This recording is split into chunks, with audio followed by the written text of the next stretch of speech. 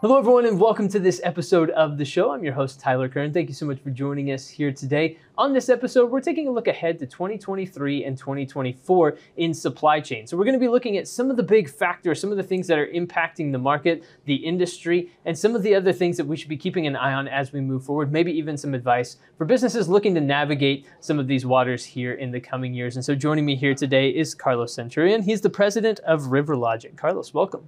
Thank you, Tyler.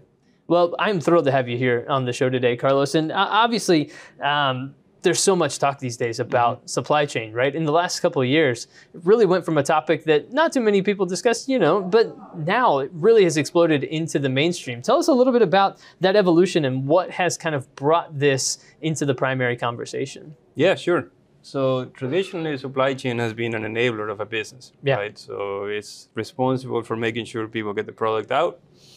And the main focus has been, okay, once we get the product to the customers, let's do it in the lowest possible cost. And so you have all these initiatives to try the cost lowest. So for example, just-in-time inventory, you probably heard about that. Right. Single sourcing, which means buy everything from one supplier because you can push the cost down, and so on and on and on. Make everything in Asia, for example, is another one.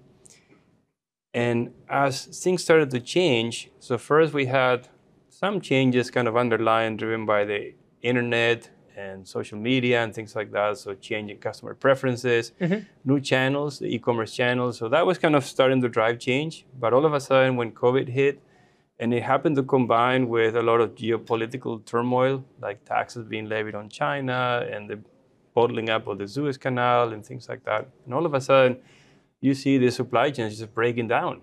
So now you have gigantic backlogs, you have costs going up and down all over the place. And it went from being an enabler to being a boardroom topic. Yeah, that's absolutely right. It feels to a certain extent like a perfect storm of events all combined at the same time to create, what was a little bit of a chaotic world for people for a little bit. Very much so. Now we're starting to transition again out of the significant back orders, but the cost structures are still very different than they were before. And it's unlikely they're going to go back to where it was. You're going to continue to see changes, whether it's driven by inflation, tariffs, freight rates that are going up or down, the cost of components. And so even if there is less constraints, there's still going to be a lot of financial type constraints that are impacting the results of what a supply chain does or doesn't do. And so it's still going to remain probably a C-level boardroom topic for the foreseeable future. You mentioned inflation, and inflation has been obviously a hot topic of conversation in a post-COVID landscape. But what impact does inflation have on supply chain operations? What do people need to know about inflation and how it impacts supply chain? So the most basic normal one you would say, okay, the price of oil might be going up, or the freight rates, maybe a little bit of cost of labor is going up. And these costs are going up not in a uniform way. So some go up more than others. More fundamentally, though, the cost of capital is going up for firms. So their borrowing costs, their equity costs. So that means that they need to also increase the efficiency of their resources. And they need to get better at allocating capital, whether it's working capital or long-term capital. And so I think that's where, people initially think about, okay, my freight rates are up. Yeah. What do I do about that? But really, most of the costs that affect the business, whether you're just holding inventory or doing something else, they're all going up. They're just going up in different ways. So that is not a straight linear function. And that's where the complexity lies with inflation. Resiliency is a term that you hear quite a bit, right? And people talk about the resiliency of the supply chain. How have you seen maybe the way that the supply chain operates maybe change a little bit since post-COVID, to bring in a little bit more resiliency into the supply chain? Yeah, there's definitely been a massive amount of investment in what people call visibility. So visibility is just tools that say, hey, where are my supplies? Are they in the port? Are they in a ship? Are they still with a supplier and coming out of their plants? Right. Or your deliveries. So just, tracking tools, monitoring tools, those roll up into control tower offerings where people are saying, okay, if I have this situation now, I can use machine learning, say, to extrapolate, okay, where am I going to have a problem in the near future? So that's kind of the baseline set of investments. I think more innovative companies have gone beyond that, and I started to look at the structure of their value chain. By structure, I mean, okay, is your policy to manufacture everything in Asia, or, for example, bring some of that in a nearshore or onshore type situation? Right. And if you're going to do that, which products you do that, or do you do it on some components that are critical to you? Is your policy to have dual sourcing, meaning that you have at least 2 suppliers for any product or component that's strategic or critical to you? Is your policy, for example, to run your plants at 80% utilization instead of 95 or 98%, so you have spare capacity? So being able to look at the structure of the value chain and not just the visibility and kind of do more and do faster with current resources, but change the resource structure, change the mix so that you can have more resiliency as you go forward, because you can't predict all the trends and you can't predict all the things that are going to happen. It seems as though people, to a certain extent, were caught off guard by what happened in 2020. And just like we said, the confluence of events that all kind of came together at the exact same time. And it seems as though since then, people have placed an emphasis on tools and solutions that can be flexible, that can prevent maybe being caught off guard again. Have you noticed that people are preferring solutions that can flex and move depending on what the next challenge may or may not be? For sure, yes. I think in the old days, there were silo solutions to solve silo problems, because everything would be cut up in little silos, and your goal was to make it as efficient as possible.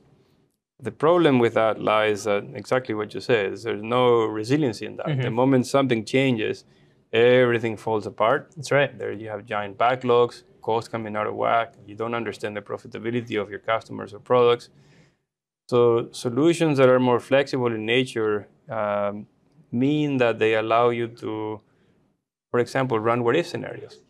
So what if I did this? What if I did that? Before I go on and implement something.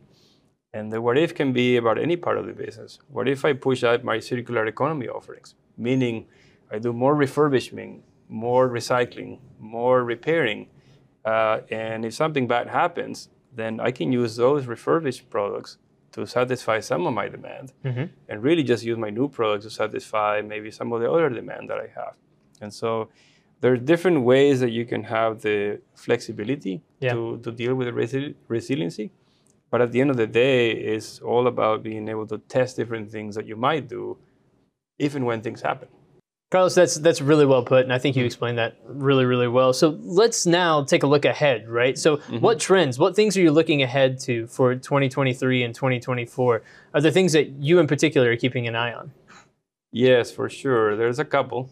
One is that, as you see with the inflation that we have, COVID might be receding a little bit and the impacts it has had on the supply chain, but for sure geopolitics is not. Right.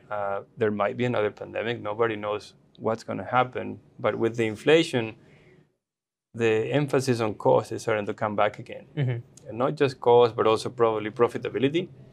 And so I'm definitely keeping an eye out on how firms can leverage these more flexible technologies that we were just talking about to understand what markets, what products, what combination of resources and relationship with suppliers make the most sense to them as things slow down a little bit. And the other trend is, of course, the sustainability trend, which, as you know, climate change, carbon emissions are becoming more and more top of mind. Probably a little bit ahead in Europe, vis-a-vis here in the States. But if you're looking at a firm and you're looking at, okay, I've got my pandemic constraints, my geopolitical constraints, I have my cost now changing in different ways, I need to look after my profitability. You layer in carbon emissions and climate change on top of that, and it's just another series of complexities that somebody's going to have to manage, whether it's because you impose a cap on emissions, or because you get taxed on that, or because you want to look good and get ahead of the problem and do different things. At the end of the day, those two trends are going to be more complexity on what's already a pretty complex picture for the supply chain. Now, different industries and different markets are impacted in different ways sometimes, just depending on, again, the complexities of that particular market. And so are there solutions that can work across different industries, across different markets, depending on what the needs are for each industry. Definitely. I think the elements of the solution that need to work really well is that the solution needs to have the ability to represent the customer situation. Mm-hmm. And within that picture of the customer situation, be able to recommend things the customer may or may not do that would improve their ability to meet their objectives. Mm-hmm. So to make that really tangible, for example, we call that a digital planning twin. So a digital planning twin is if I took a picture of your business, your entire value chain, all the way from your suppliers through maybe manufacturing, logistics, inventories, but then on the other side, your customers, your products, the customers you serve, the channels you use to serve those customers, and be able to translate all that into, okay, that picture in the future is going to generate this cost, this profit, this much customer satisfaction in terms of meeting my SLAs, and maybe in the future it's going to generate this many carbon emissions. Mm-hmm. And so what can we do to justify or satisfy all the objectives somebody might have across all of that, right? Because you have growth objectives, you're going to have profit objectives, you're going to have customer service objectives. In the future, you may have resiliency objectives, which are now still at the forefront, and you may have some carbon emission objectives. All of those are imposing constraints on each other, and the more you dial up one, the more constraints it imposes on the other one. So being able to identify all the trade-offs across that is going to be really critical. And it's about finding that right balance then at that point, right? You know, balancing like how much can I ramp up this, knowing that it constrains this thing over here, right? Like, exactly. Yeah. That's right. So what advice do you have for businesses that are looking ahead, trying to plan for the future and look ahead to these sorts of things and these challenges and these trends that you've laid out?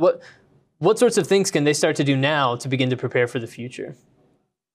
I think having the capability to understand, as you said, what is the right balance across all these objectives. I like to call it the efficient frontier. So there is a series of points in a curve somewhere that says, you know, if you prioritize profit versus, let's say, resiliency, then you need to be here. Yeah. But if resiliency is more important, then maybe you need to be here and a little bit less profit, and really understand that. But beyond that, you need to think about a cross-functional team that has the mandate or the charter to go look at this, you know, entire value chain type issues. Because what we see in companies today is they're all cut up in silos. So they have an FP&A team, they have maybe an S&OP team, they have a long-range planning team.